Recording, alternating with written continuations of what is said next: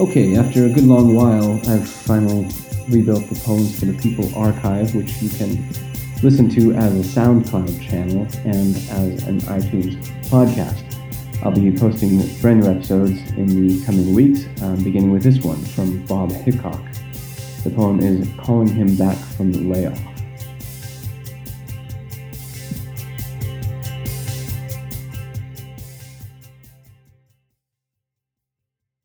I called a man today. After he said hello and I said hello, came a pause during which it would have been confusing to say hello again. So I said, "How are you doing?" And guess what? He was fine and wondered aloud how I was. And as it turns out, I'm okay. He was on the couch watching cars painted with ads for Budweiser, follow cars painted with ads for Tide, around an oval that's a metaphor for life because most of us run out of gas and settle for getting drunk in the stands and shouting at someone in a t-shirt we want crowd on our dog. I said he could have his job back. And during the pause that followed, his whiskers scrubbed the mouthpiece clean, and his breath passed in and out in the tidal fashion popular with mammals, until he broke through with the words, "How soon, thank you, oh my God,"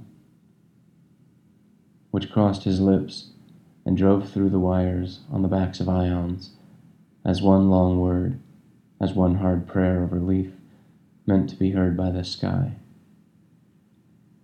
When he began to cry, I tried, with the shape of my silence, to say I understood, but each confession of fear and poverty was more awkward than what you learn in the shower. After he hung up, I went outside and sat with one hand in the bower of the other, and thought, if I turn my head to the left, it changes the sound of the oriole.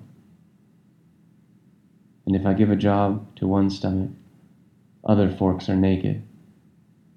And if tonight a steak sizzles in his kitchen, do the 7 other people staring at their phones hear?